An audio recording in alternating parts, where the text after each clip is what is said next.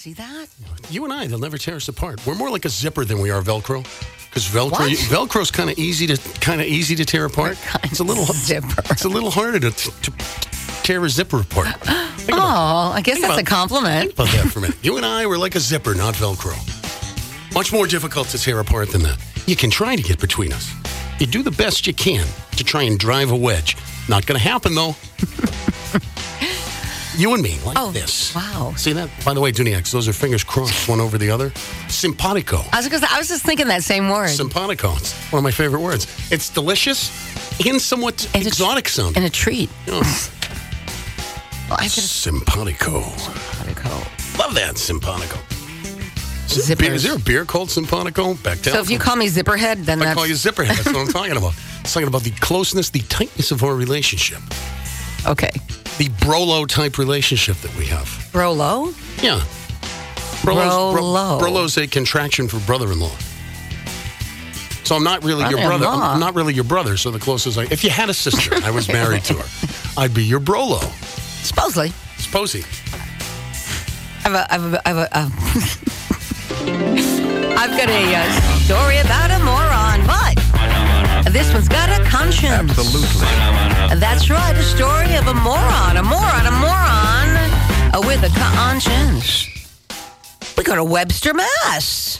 Is that like the television? Remember the show on ABC, Webster? Yes. It's a show, yeah. Different Webster, though, right? But very different. Massachusetts police say they've arrested a man who stole 7 manhole covers. And traffic cones in their place. What did he steal? Manhole covers. Absolutely. So the newspaper reports that this 46-year-old Webster man was arrested and charged with larceny. So the police first received calls around 2:45 in the afternoon. We have some real serious problems here. A witness said he saw the suspect actually taking the manhole cover right off the street. Okay. And then the authorities received other calls about missing manhole covers. We have some real serious problems here.